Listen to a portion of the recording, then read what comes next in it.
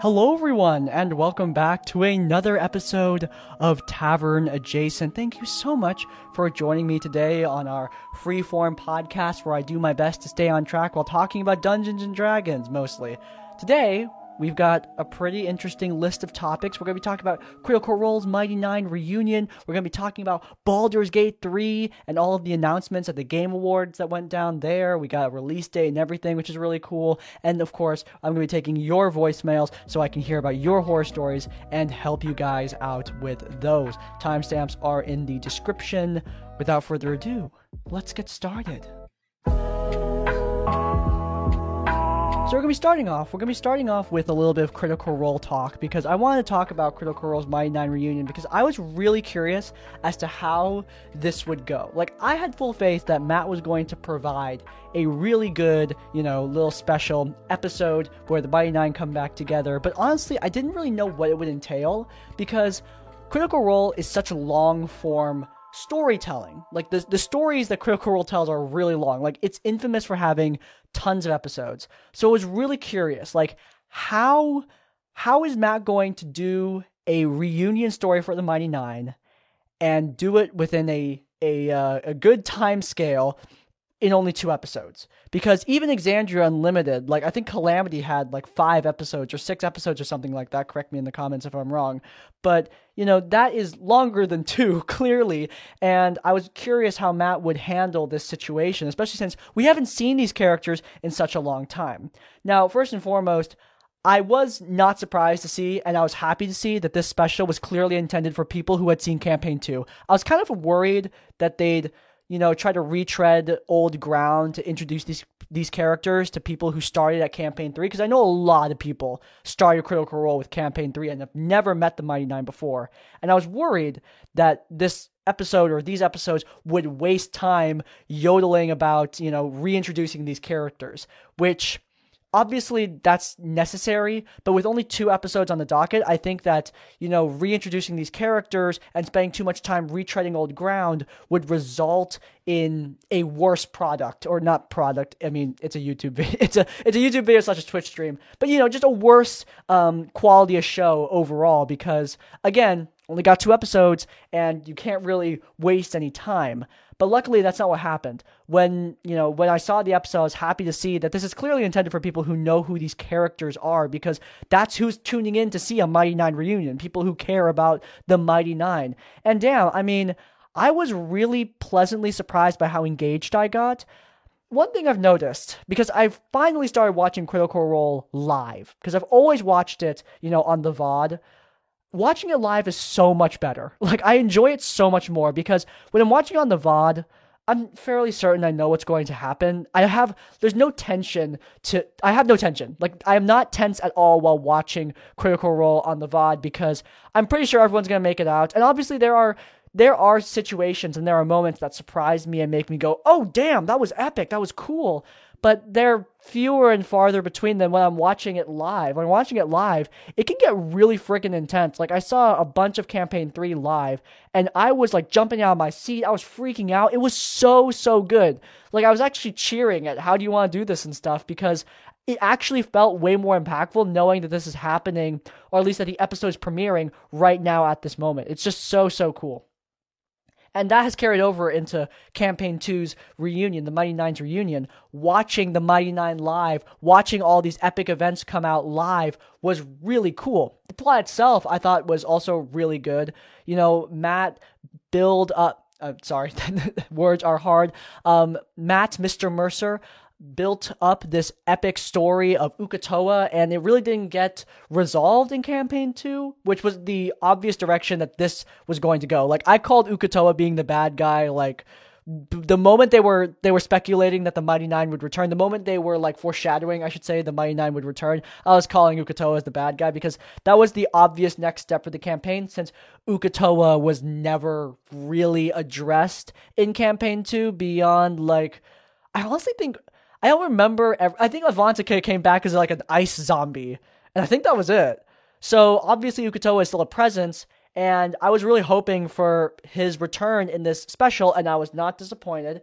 He made a big presence, and I thought it was really cool. I thought Ukatoa was a nice bad guy. I am a tad disappointed that Ukatoa isn't really the Lovecraftian baddie I was hoping for. He really is a tangible threat, much like N'Zoth in World of Warcraft. Like, you expect this big, unstoppable, untenable to oppose entity, but then you get there and it's a raid boss. It's a hard raid boss, but it's still a raid boss that you can absolutely fight and absolutely kill, and the horror of the unknown is definitely lost there. But still, I mean, not everything needs to be Lovecraftian horror. Some things just need to be an epic fight, and this absolutely was. And that brings me to the main thing I was super happy with Mighty Nein Reunion and this new Critical Role, these 2 Critical Role episodes. It really brought me back to campaign. Ooh, I almost knocked over my shelf. It really brought me back to campaign 1. It really brought me back to that era of big, epic, larger-than-life imaginary set pieces. Campaign 1 had some crazy stuff that I don't think was ever really replicated in Campaign 2 or Campaign 3. Not to dog those campaigns, all of them are good in their own way, but a big part of what made Campaign 1 special for me was how insane some of these battles got. I mean, fighting a conclave of 4 ancient dragons is crazy, and even though they took them on one at a time, each individual fight was just absolutely crazy. I mean, even the fights during the Chroma Conclave arc were just insane. Grog fighting his uncle in the kill box, while the Mighty Nein take on the entirety of the herd of the storm, I think they were called, and Grog bisecting his uncle in twain. Epic. Epic. And I never felt like those, well, not to say those moments were absent from Campaign 2 and Campaign 3, they absolutely are present there, but not nearly as common, and not nearly to the scale that we see of, for example, the Vox Machina taking on Vecna at the top of a Titan at the summit of Thar Amphala with him in his gargantuan, epic, godly form. We never really got that sort of thing in the other we don't get that sort of campaign words are hard. We don't get that sort of thing in the other campaigns, which is okay. They are aiming for a smaller scale. But here we get that scale back because Ukatoa is this giant, titanic sea serpent, its form coiling through the waves and the Mighty Nein taking it on the open sea. Amazing. This whole thing was absolutely amazing to watch. And I'm actually kind of bummed out because when I was watching it live, Matt cut to break and I ended up going to just do some work. I had work to do, I had a video to work on, so I was like, all right, I'll go to work, I'll come back, and we can see this battle. And an hour later, I remember, oh shit, I was watching Critical Role. I completely forgot. I come back, and the fight's halfway done, but, still, watching, I'm so happy. I'm so happy that I caught the, how do you want to do this, the final kill of Ukatoa. Well, they didn't kill him, but, the final blow against his physical form. It was so damn cool. Not final fluffernutter. I have never cheered more at a okay, maybe that's not true, but I was freaking out. That was so awesome to see, and it really showcases what to me makes Critical Role so special. I feel like the cast has a really damn good memory. They remember their gags, they remember what means something to the audience, they remember their best moments, and they make sure to bring those back in a tasteful way while also playing into the set pieces that Matt is creating for the cast. Overall, I'm really doing my best not to, go in depth on every single moment. I know I'm talking a lot about the final battle, I'm talking a lot about the setup, but those are the things that just really, really impressed me. I mean, Critical Role is always good. I don't think that's a controversial statement. I think it's a good show. It's a really good show, and I expect it to be a good show. I expect Critical Role to have this kind of quality of D&D live gameplay to engage me like this. But, I think that overall, these 2 episodes, they went above and beyond. I was more than engaged. I was really into what's going on here, even though I didn't really know what to expect. Again, going into it, there was a part of me that was kind of skeptical about what was going to go down here. I thought that it was going to just be like a whatever kind of one-off, and just be completely disposable. But it was not disposable in any way. There was some really cool stuff in here that I might take for my own campaign. I mean, an epic battle at sea against a titanic, Kraken-esque sea serpent. I mean, that's nothing, that is new to fiction, but it's still super cool. And more importantly, it's super hard to pull off in D&D, and seeing it get pulled off here, amazing. Amazing, amazing, amazing. Seeing the Mighty Nine in this, I mean, I don't know if this is their final form. We might see another reunion, who knows. But seeing the Mighty Nine at level 18, at this power level, taking on this threat, so awesome. Seeing them come back together, seeing these characters again, I mean, I haven't really gone over it, but yeah, seeing these characters again was just, I think it was more than a novelty. I thought it would be a novelty, but I kind of forgot how much I liked the Mighty Nine. I forgot how much I liked Jester and Ford and all the whole crew. Like, seeing them back together like this is really cool. Although I am reminisce. I do miss my asexual icon Caduceus Clay, who did not make an appearance here, but that's okay. That's all right. His presence was still felt through the Wild Mother and her power. And also Kingsley was a welcome presence. Taliesin basically got to play Mollymauk at his final form, which was awesome. Obviously, Kingsley and Mollymauk are different people, but you get the point, right? Like, seeing him be able to play this character, even in this form, was just a really nice, like, round circle moment. And seeing this final victory, seeing the characters come together and just beat the shit out of Uk'otoa was just so damn cool. And so, yeah, I mean, I thought it was really good as a show. As a D&D campaign that you can learn from, it's very theatric. You know, Matt clearly had a lot planned for this, and obviously it has to be more direct. Oh my god. Just gonna scoot over here. But yeah, Matt clearly has to be a little bit more direct with this campaign. Or not this campaign, but these 2 episodes, he has to be more direct because we only have 2 episodes. It's similar to what I say when I'm running my mini campaigns, obviously at a much smaller scale. But Matt has to be, yeah, again, like, I don't want to say railroady because that has a really negative connotation. But I mean, in all honesty, yeah, he's got to keep him on the rail, so to speak, because again, we only have 2 episodes and things need to get done. So obviously this is very directed.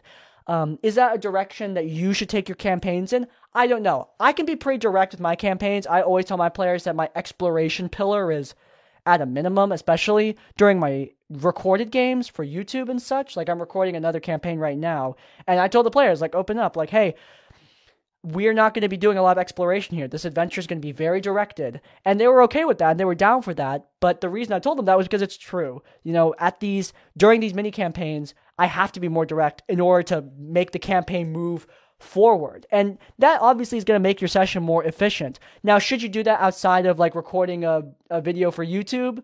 I don't know. I think it's honestly a completely valid way to play the game as long as your players are down for it. My home game is also pretty direct, and I don't think there's anything wrong with that. And here we see it at its basically maximum apex. You know, Matt's definitely directing the game in a very forward way, but it doesn't feel any less like a D&D game. Like, they're still obviously playing Dungeons & Dragons. There's still choices being made here, but it is definitely more directed than I remember Campaign 2 being, and I know Campaign 3 is. Like, this is a very, point-to-point adventure, which I think, as showcased here, is perfectly fine and a perfectly valid way to run D&D and can result in a really awesome couple of games. I think this is especially poignant if you're doing a one-shot or a mini-campaign, because, again, you got places to be, right? So, yeah, that's the main lesson I took from this, and the main lesson that I would learn from this game. Because overall, like, I mean, there's obviously things you can learn from Matt Mercer's style and the way he runs his games, plenty of stuff, but honestly, a lot of it is subjective. Like, how theatric do you want to be in your D&D game? How much voice acting do you want to do? How much description do you want to include? Like, those things are going to change how you take inspiration from these games. I want to include all those things because that's where my passion lies. But yeah, I mean, that means I took a lot from watching these 2 episodes of Critical Role and just watching Critical Role in general. In summary, I'm really happy with this. I wanted to talk about it so badly on this podcast. Like, I plan to do this. I wanted to do this last week, but then I remembered, like, oh crap, it's the beginning of the month. I got Q&A slotted for that week. So, we're doing it this week. Obviously, I'm a little late, but hopefully by now it gives more people who want to watch it time to watch it. So, yeah, there you go. There are my thoughts on Critical Role's Mighty Nine Reunion special. Overall, really damn good, and I'm really looking forward to whatever other, like, special content they have in store because it really helps to spice up their schedule, and I'm looking forward to it because this was really great.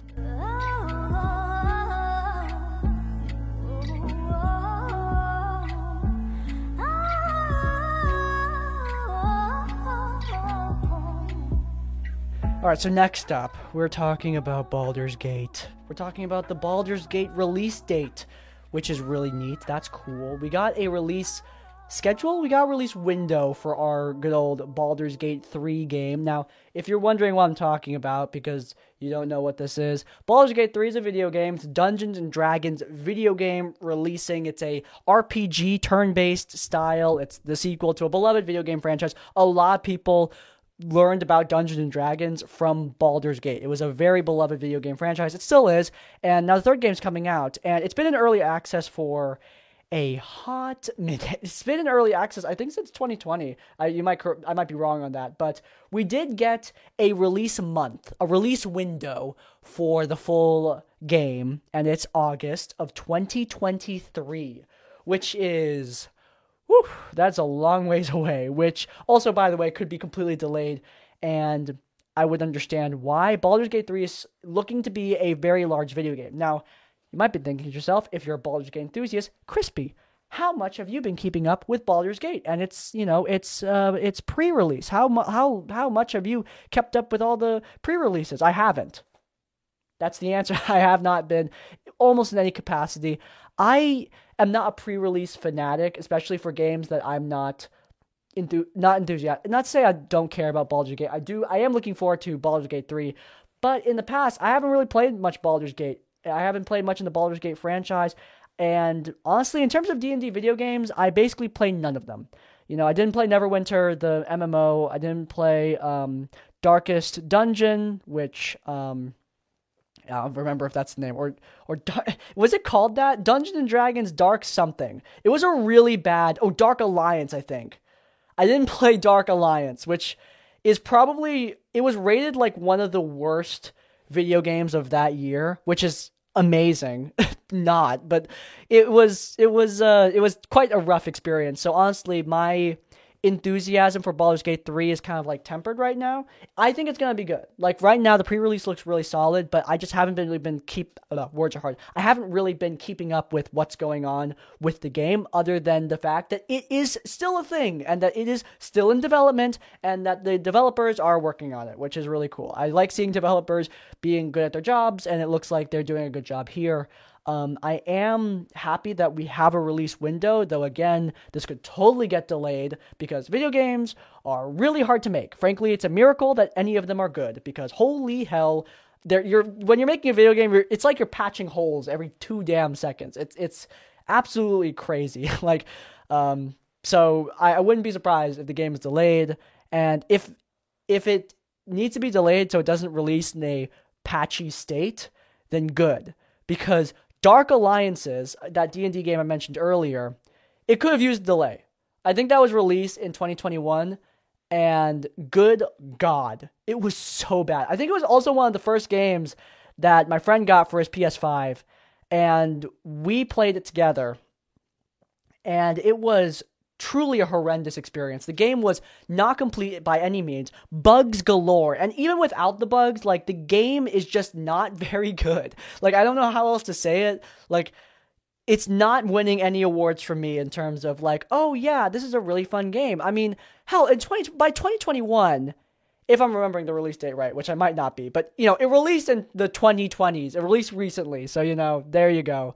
But yeah, Darkest Dungeon, which is, again, the previous D&D game that I had experience with, it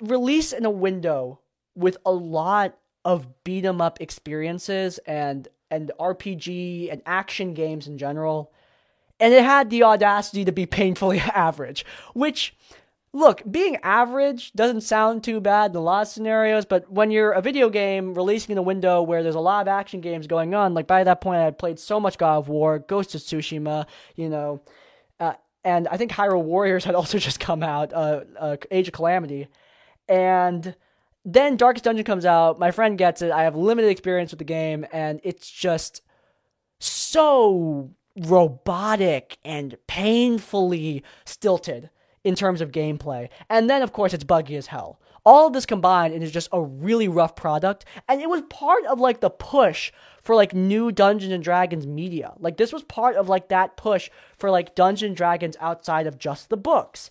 And this was like one of the first pieces of that I experienced, and I was just like, holy hell, what happened? By that point, I think I had also seen Legend of Vox Machina, which gave me hope that D&D could live in other mediums. But I mean, Legend of Vox Machina isn't even like a freaking D&D approved property. They can't even use the name Vecna in there because they're not approved, which sucks because, I'm seeing Legend of Vox Machina, a technically D&D thing, and then I look over at the official D&D thing, a video game that is just not good. Not good at all. But yeah, so what I'm trying to say here is that Darkest Dungeon sucked, and Baldur's Gate, I really hope knocks it out of the park, because D&D could really use it, especially in the video game space. Like, damn. I mean, Neverwinter has gone down, the MMO, Dungeons & Dragons Neverwinter, has gone down the deep end of not being good anymore. I have not played it in a long time, and even when I did play it, again, very, very, very limited experience, like, to the point where, I tell people that I don't play any Dungeons & Dragons video games because I don't, The ones I have experience with is super limited. And when I tried playing it, it was so chock full of BS microtransactions. Like, I remember, like, you had to buy Metallic Dragonborn for, like, an absurd amount of money, and I remember it wasn't just a skin. It's not like I'm buying like some armor ornaments in Destiny. I'm buying like a straight up bonus to my character. Like, it's a better race. Like the Metallic Dragonborn, that sounds terrible by the way. The Metallic Dragonborn race is so much better than like the normal everyday, default racial options for your character. And you have to buy it for an absurd amount of money. I'm just like, why? Why is this a thing? Now, of course, I could be remembering wrong because, again, it was a long time ago. I think Josh Strife Hayes made a really good video about Neverwinter and its decline. And, it obviously sucks in a game like that declines. But it has not really recovered, at least to my knowledge. And now we're looking at a year where the only D&D games that are like active right now, or that have been released recently, or are currently active, are just either cash grabs in the case of Neverwinter, or buggy messes in the case of Dark Alliance. And we have, we do have some gems. I cannot remember its name for the life of me, but there is an arcade game that got re-released on Steam, I believe by Konami. It's a Dungeons & Dragons arcade game that is really, really good. And I'm going to pull it up right now, because if you want a Dungeons & Dragons video game and you don't, oh god, where is it? I really hope I can, Shadow over Mystara. There we go. Shadow over Mystara. That's the name of it. It's on Steam right now in like a bundle. It's an old school arcade beat 'em up in the style of Dungeons & Dragons. And damn, it's really good. Like, it's really, really good. I think that's the only game in the D&D world that I've played even somewhat extensively. I don't think I ever beat it, and I need to. I need to do it. Like, I need to just get off my butt and beat the game, because, I mean, it's a perfect time right now, because I just beat Ragnarok, and I need to play another game. But that game is really good. But that game is also really old, and it's not exactly on the top of people's minds right now. So, like I said before, Baldur's Gate needs to knock it out of the park, or at least be good. Like, I'm not even aiming for, like, 9 out of 10 great. Just be good. Like, 7 out of 10 good. We need a W here in the D&D video game world. Like, obviously, I know a lot of people don't care about D&D video games. Honestly, I kind of don't, because D&D to me is the tabletop game. Like, I play the tabletop game Dungeons & Dragons. But video games help to introduce people to this hobby. Like, a lot of people came to D&D. I got tons of stories from friends who came to D&D because of Neverwinter. They learned about Dungeons & Dragons and WotC from Neverwinter. And so, or not Neverwinter, fuck. Well, Neverwinter too, I'm sure, but Baldur's Gate is what I was trying to aim for. A ton of my friends learned about D&D from Baldur's Gate. And seeing, like, the Dungeons & Dragons logo on the package, they checked it out and they're like, whoa, what is this? They had never even heard of a tabletop role-playing game before. And I think that's really cool. And I really hope that more people get that experience through a game like Baldur's Gate, which, if it's really, really good, that could top the charts. Baldur's Gate is an established IP. A lot of people know what it is. It's a very famous turn-based RPG. And I really hope it could introduce more people to this medium, because, I mean, D&D is really freaking popular, but I want it to be more popular. I love this game, and I want more people to experience it, as many people as possible. So yeah, I mean, I really hope this game succeeds.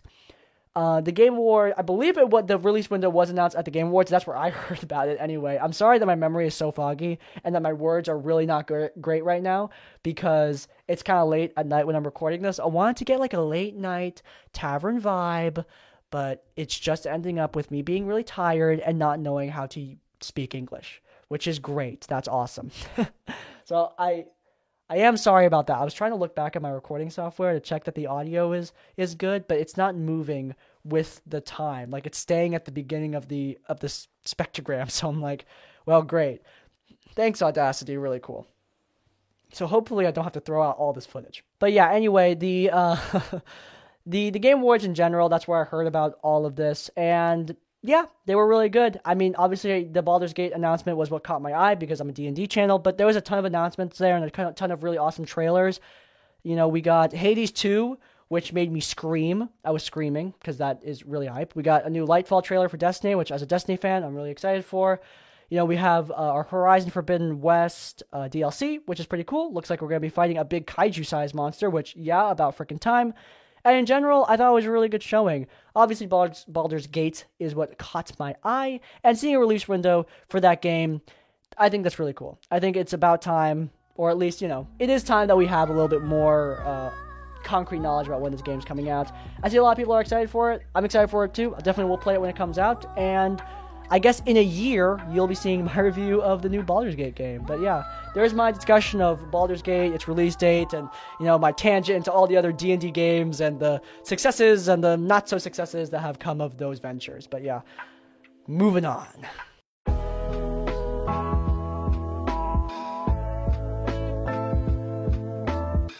All right. Took a quick water break, but we're going to be doing some voicemails. Very exciting. So, first voicemail. So, I've always had this one problem. I'd love, I guess, some advice on it. I always get that one person in my game who either the game is not their jam, or it's not the genre they like, or they're a problem player, or something. Usually they're a friend, and I try and make the game work for them. And because I'm trying to work the game around them and make it work for them, everything else falls apart. And what has been good games have just dumpster fired. I had the player who he had to leave for a while, and then when he came back, somebody had been playing his character with his permission. And when he came back, it's like, oh, hey, can I play this character? And you make a new one? He was like, yeah, sure. And it was not okay. He absolutely, you know, slow burned my game, sabotaged everything, and had problems with everything. Or the other player where we were running, everything was great, and they were a prospect for a boyfriend running game, and after the game started, they're telling me, oh, I hate time travel games, I hate time loops, I hate things that don't fit in the wall, and I hate the main characters are the only chosen heroes, and I'm thinking like, oh shit, that's literally the plot of my entire game, and you hate all of that? Crud. And I tried to fix it and ruined the game for the whole group. That's a lot. So I will say this. Look, not every game is going to be for every person, and I think we all need to be more okay with that just being the fact of life. Like, you can't make a game that appeals to everybody. Like, look, I'm going to be really honest with you guys. I think I'm a good freaking DM, but I think a lot of people would not enjoy my games, and that's okay because my games are made for my players. You know, that's why it took so long for me to start recording D&D and playing with people that weren't in my bubble. That's why I did the campaign diary for my home game instead of doing like a streamed game like Shadow over Karakonos, because I wasn't certain people would take to my style very well, because I do run D&D different from a lot of DMs, and that's okay. You know, everyone's got their own style and everyone does their own thing. And that's what Session Zero is for. I just had a dude giving me a lot of grief for saying that you need a Session Zero, but I don't really give a shit. You need a Session Zero, okay? You really need a Session Zero. You need it, because it helps to prevent stuff like this. Now, I'm not trying to say that the dude on the voicemail did not have a Session Zero. I think that you just have a lot of players who just don't listen to them. And by the way, if you're not having Session Zero, well, then there's your problem. You need Session Zero. But if you are running Session Zero and you are communicating these things to the players and they're just not listening and, you know, coming to you after the fact while you're still running the campaign to say, hey, could you change everything? that's just not gonna fly. Like, I'm honestly, I say this with like all the love I can, but I mean, that's the kind of thing where you gotta let the player go and walk your separate ways. Not because they're a terrible person or that guy or a problem player, it's just because they want a different game. Like, if you're running a time travel game and the guy doesn't like time travel, well, I'm sorry, but that guy's gotta play a different game. I mean, you're running a time travel game. That's what your game's about, and that is the way it's going to be. If time travel is a central aspect to your game, there's nothing wrong with that guy walking away. It doesn't make him a bad person, it doesn't make you a bad person, it just means you want to play different things, you know? Like, my games are really... I mean, I really hate saying this because I feel like I haven't earned it, I guess. But my combats, I have been told are very difficult. And I understand that it's not going to be for everybody. And, you know, that's why when I am setting up my cast for a streamed game, I make sure, like, that's one of the first things I say. Like, hey, I've had players who tell me my combats are really hard. Are you okay with that? You know? I want them to be thrilling, both for the players and especially for the audience, and that's my priority. My priority is making things thrilling by making them seemingly extremely deadly, you know? And that's not going to be everyone's jam, and that's okay. And if it's not their jam, we'll walk our separate ways. I think the problem here comes from players who, yeah, sometimes they just think that they can, like, push through, you know, they think that, like, oh, yeah, I don't like this thing, but I might like it here, because a lot of people want to play Dungeons & Dragons, they want to play this game really, really badly, but guys, it's not worth it to play a game that you're not going to like, and it's especially not worth it to try and convince the DM to change everything on the fly, just because, like, you, the one person, don't like this. Sorry, I'm getting a spam call again in the middle of my show. Can they leave me alone for one damn hour, please? Come on. But yeah, it's not a good idea to try to convince your DM to change everything on the fly. You know, that's something for, obviously, if you have a request, you need to make it before the game. And some requests are going to be valid. Like, look, if I got an arachnophobic player, you know, I'm probably going to just not include big spiders in my game, because honestly, big spiders aren't really pivotal to any plots in any game I've ever run. You know, I use them, but do I need to? No. So if somebody before a game tells me, like, hey, I'm arachnophobic, don't include big spiders, I'll be like, okay.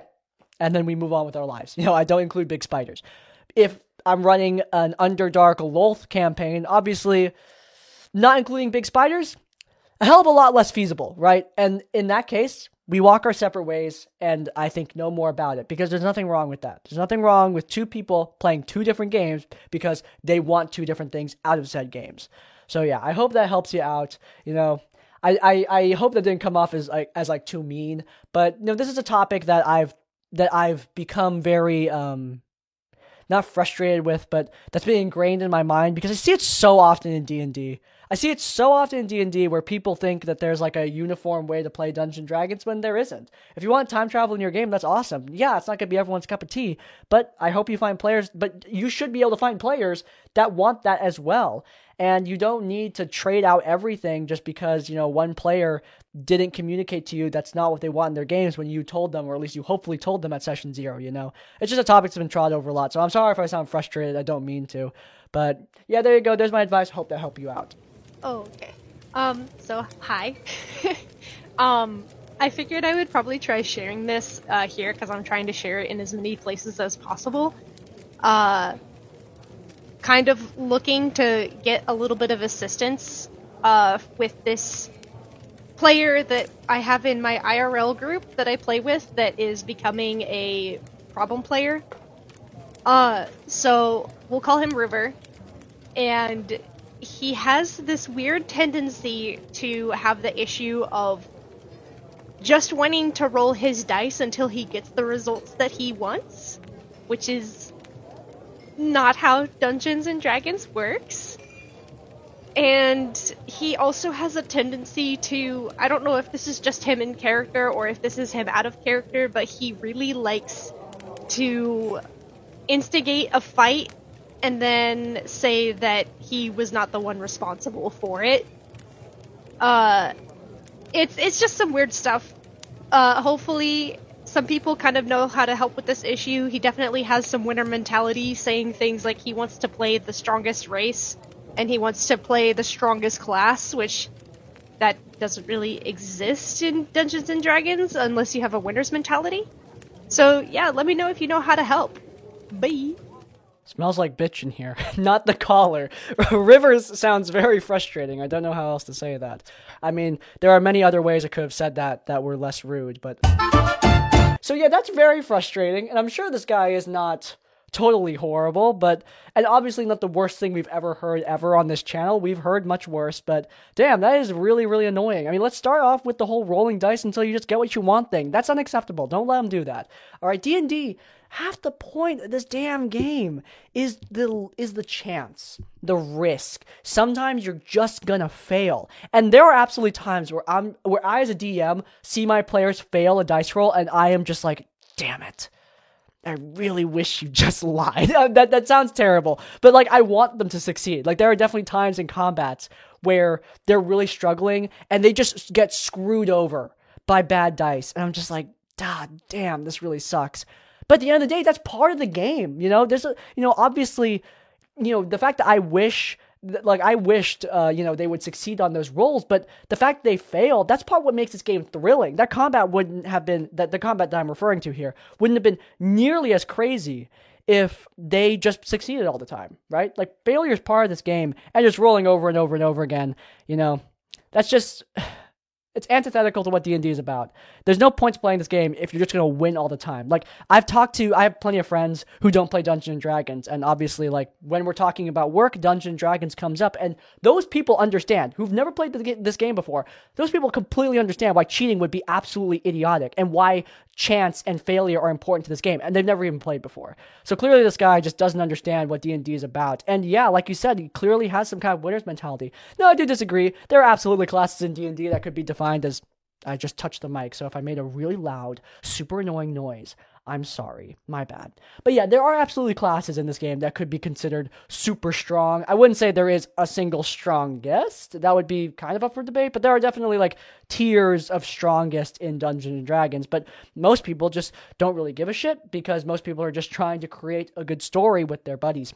And our buddy Rivers, whatever, is not trying that. He just wants to be the best around, which, in some games is okay, but in other games, like, no, that's not great. And in D&D, you're playing a group game. You're playing with a team. You're supposed to be good together. Competing with your teammates, I don't know many times where that works out for you. In D&D and in other social situations, competing with the people that you're working with actively, trying to take them down so you can put yourself up, that's just going to be a recipe for utter disaster. This isn't going to work out for you, and Rivers is just acting very, I almost said irresponsible, but just very dick-headed-ish. Very mean. Don't like it. What was the other... There was one other thing I was going to talk about. Like, there was so much in that story. The main thing that I was frustrated about was, of course, the rolling your dice over and over and over again. I think you qualified that as a weird thing. It's not a weird thing. That's just unacceptable. You can't... I assume that you didn't let him do that, which... Good move. Not great. Oh, right. Yes, I remember now. The instigating fights. It doesn't really matter if it's his character or his player. He made that character, and if he made the character to instigate fights and generally be a dick to everybody and derail the campaign in every way and generally make it harder to play the game, he should change his character or make a different character, etc., etc., etc. Right? You made that character. It doesn't matter if the character would do this. You made them up in your head. They are fake. The character doesn't exist. You made them. You can make them in a different way so that they don't ruin the game for the other players, right? It doesn't really matter if instigating the fights is his character or his player. Clearly, you as a player, and I don't know this, but maybe the other players as well, think that that's not being very great for the campaign. Instigating those fights is derailing the story, making it harder to play, etc., etc., etc. And, it's making the game less fun. Doesn't matter if it's his character or his player. It's making the game less fun and needs to stop.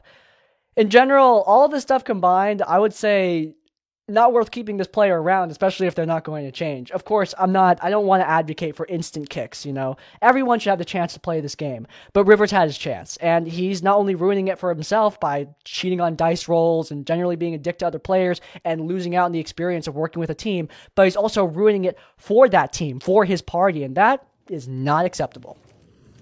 Hi, Crispy. Just wanted to say thank you so much for this opportunity, and I really love your channel. I guess my situation is less of a RPG horror story and more of an am I the asshole situation. I used to be a part of a small group of friends who played D&D, but over time I actually found a new group of players and friends to play Curse of Strahd with, and I've been happily playing with this group for over 2 years now. They're some of my best friends. But I still have 2 really close friends from this old group, and they excitedly told me that they were also playing Curse of Strahd, and that they both made level 3 characters specifically for the introduction to Barovia. Where the issue kind of comes in is that the DM for that group decided on a whim to run Lost Mines of Phandelver before Curse of Strahd and starting at level 1 without consulting all of the players first. Like, it's not a big issue if they had told everyone, but they only told a few, and my friends felt as though they had no say in the matter, and now their characters really don't make sense for this campaign. And I got mad on their behalf and started arguing with the DM because it felt like no one was really taking their side or listening to them. In the end, that game never actually ended up happening, but am I the asshole for getting mad at this DM for a game I'm not even in? Thank you for the opportunity if you do happen to answer this one, and looking forward to your video. I answered it. So, this is a good question, and I'm really glad you asked this. So, for starters, you're right. You're 100% right. This DM did a bad move, all right? Bad form, not good DM. I don't know why people aren't defending your friends more, because I mean, yeah, that is really frustrating. Like, I'm always going on and on and on. Pre-game is important. Session 0 is important. Imagine if you had Session 0, you did everything, you did a pre-game, you talked to the players about their characters and what they need to do, you told them you're gonna run Curse of Strahd. Like, that's the bare minimum of a pre-game, of a Session 0. The bare minimum is saying, hey, here's what we're gonna play. And you fail at the bare minimum. Not only do you fail, but it would be better if you just didn't tell them at all. You told them and you lied. You just changed into Lost Mines of Phandelver, which, yeah, no, unacceptable. Don't do that. As a DM, you need to be in open communication with your players, especially if it was kind of implied that the DM, they communicated with the other players about this, but not your friends, which, no, not good. That just showcases that some players are, I mean, obviously, I can't read the DM's mind, so this may not be true. But from an outside looking in perspective, it does look like the DM prioritized some players over other players. And I'm sure that your friends, maybe, I don't know, felt that way because they didn't get this information while other people did. Not great. You're supposed to all be equals in this group. And yeah, the DM basically, doing a bait and switch on the players with the bare minimum of Session 0 stuff, which is telling them, like, the campaign that they're supposed to be playing, and then switching that campaign to something completely different.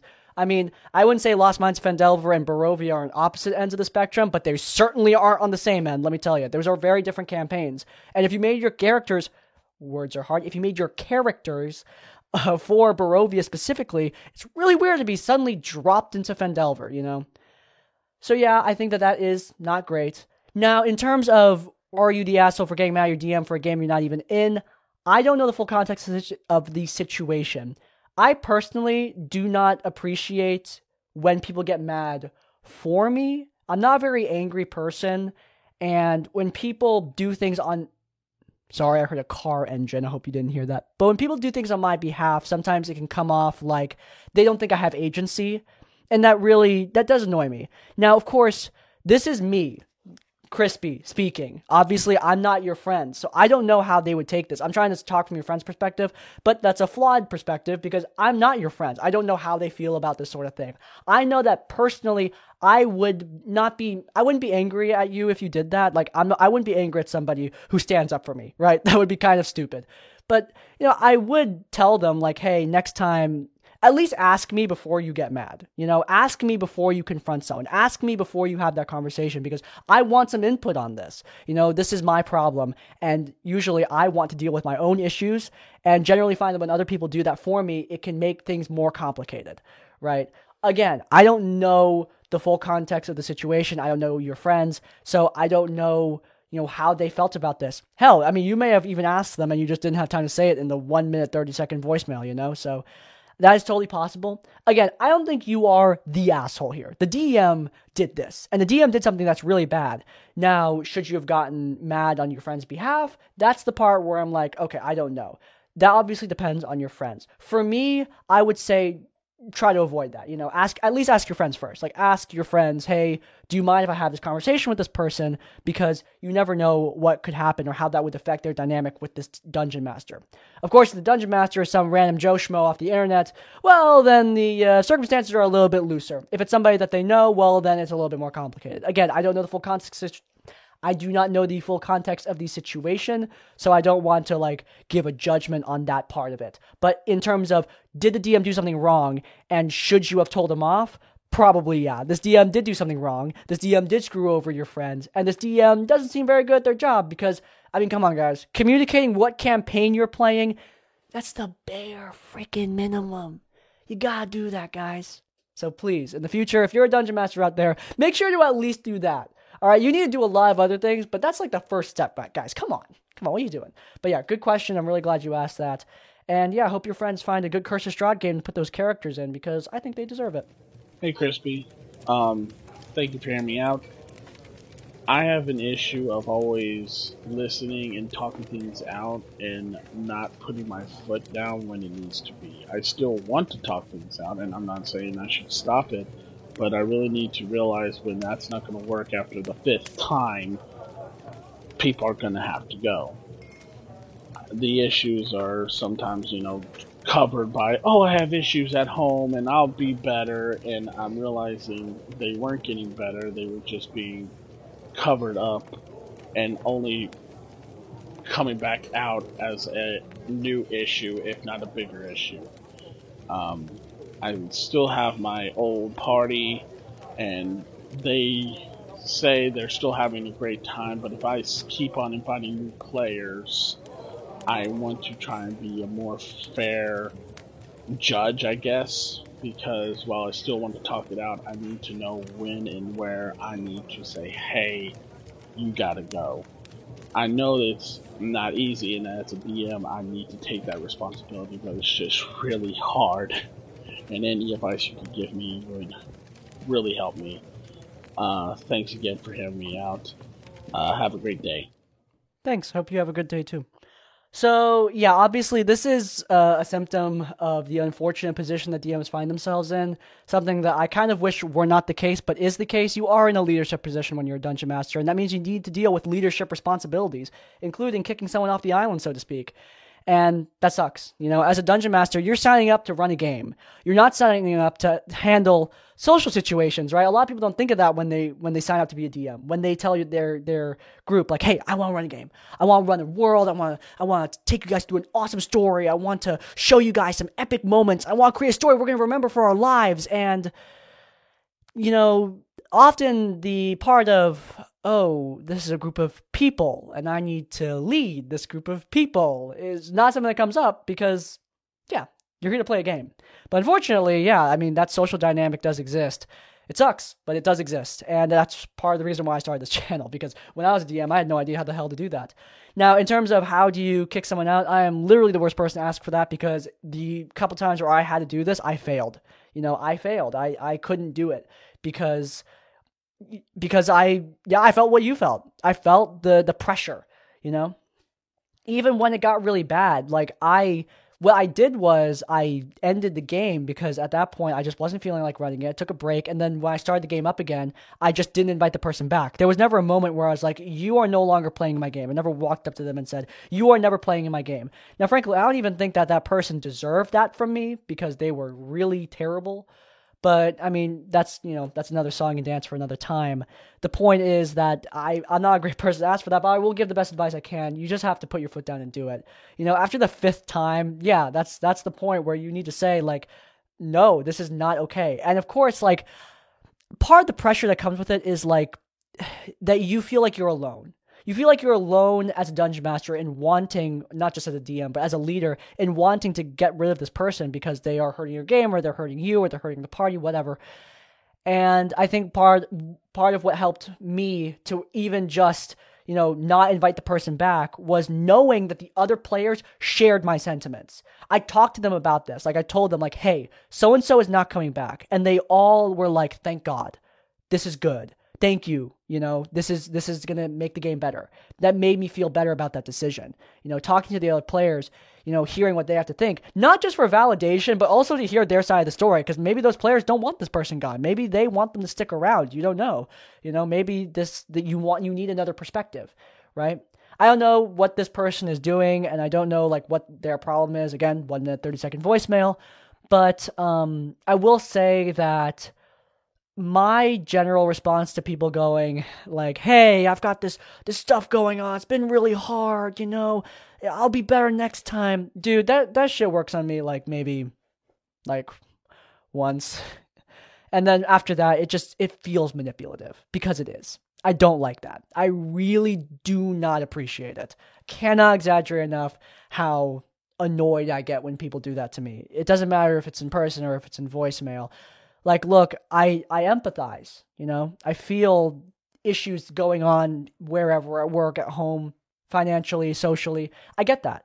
You know, I feel those issues too. Frankly, everyone does. I don't use those as excuses to hurt other people, right? If there's a person at your table who's causing issues, and I know hurt other people sounds really like up there, but in truth, like even in a D&D game, you gotta remember this is a social gathering. And when you're in a social gathering, a social situation with other human beings, absolutely you can hurt each other's feelings. I mean, geez, like think of high school bullies. I mean, you're just talking to each other, right? But I mean, they absolutely hurt other people. When you're bullying someone, that hurts, right? And if you're playing at a D&D table and someone's being hurtful, it is a hurt. They are hurting other people. And that means that their excuses, you know, they mean less and less as they go on, right? Like those kind of excuses, they will never not feel manipulative to me. You know, even if I get it, even if I know they're telling the truth, I mean, I still will be very hesitant to accept. And I may not even accept it all, probably won't accept it all just because, you know, I felt that kind of manipulation, you know? I felt that sort of vibe, not just in D&D, obviously, but in a lot of other places. And it feels bad. It feels bad when you are being hurt by somebody in some way, shape, or form, and then they turn around and are like, no, there's this thing going on. You don't understand. Like, you just need to give me another chance. I'll be better next time. And then you give them that next time, and then they just do the same thing again. No, absolutely not. You know, that sort of thing is unacceptable to me. I hate that. But obviously, like, hating something and then actually doing something about it, those are way different ball games, you know? They're not just a hop, skip, and a jump away from each other. It's a whole leap and bounds thing, right? So I really wish you luck in the situation. I just think you need to let them go. I think over text is honestly the best way to do it. Just telling them like, hey, look, you are not going to be staying at this game anymore. We have had this conversation multiple times, and it's not working out. I'm sorry, but it's not working out.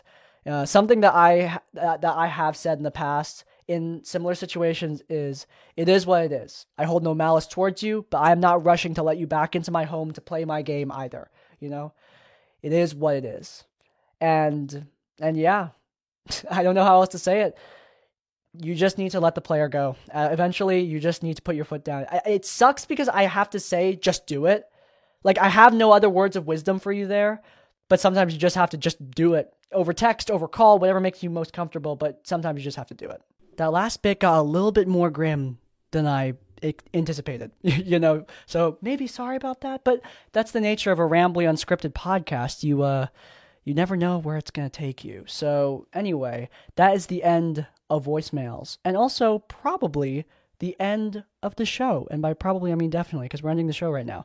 So yeah, if you guys enjoyed this episode of Tavern Adjacent, please do leave a like. If you want to see more of my content, then you can check out RPG Horror Stories, where we tackle the best of the worst of Dungeons & Dragons. And while you're there in the cards, subscribe to Crispy Tavern, get more of our content right as it comes out. And by the way, in the description and in the pinned comment, you can leave your voicemails so that you have the chance to be featured on the show and get some advice from yours truly. Will it be good advice?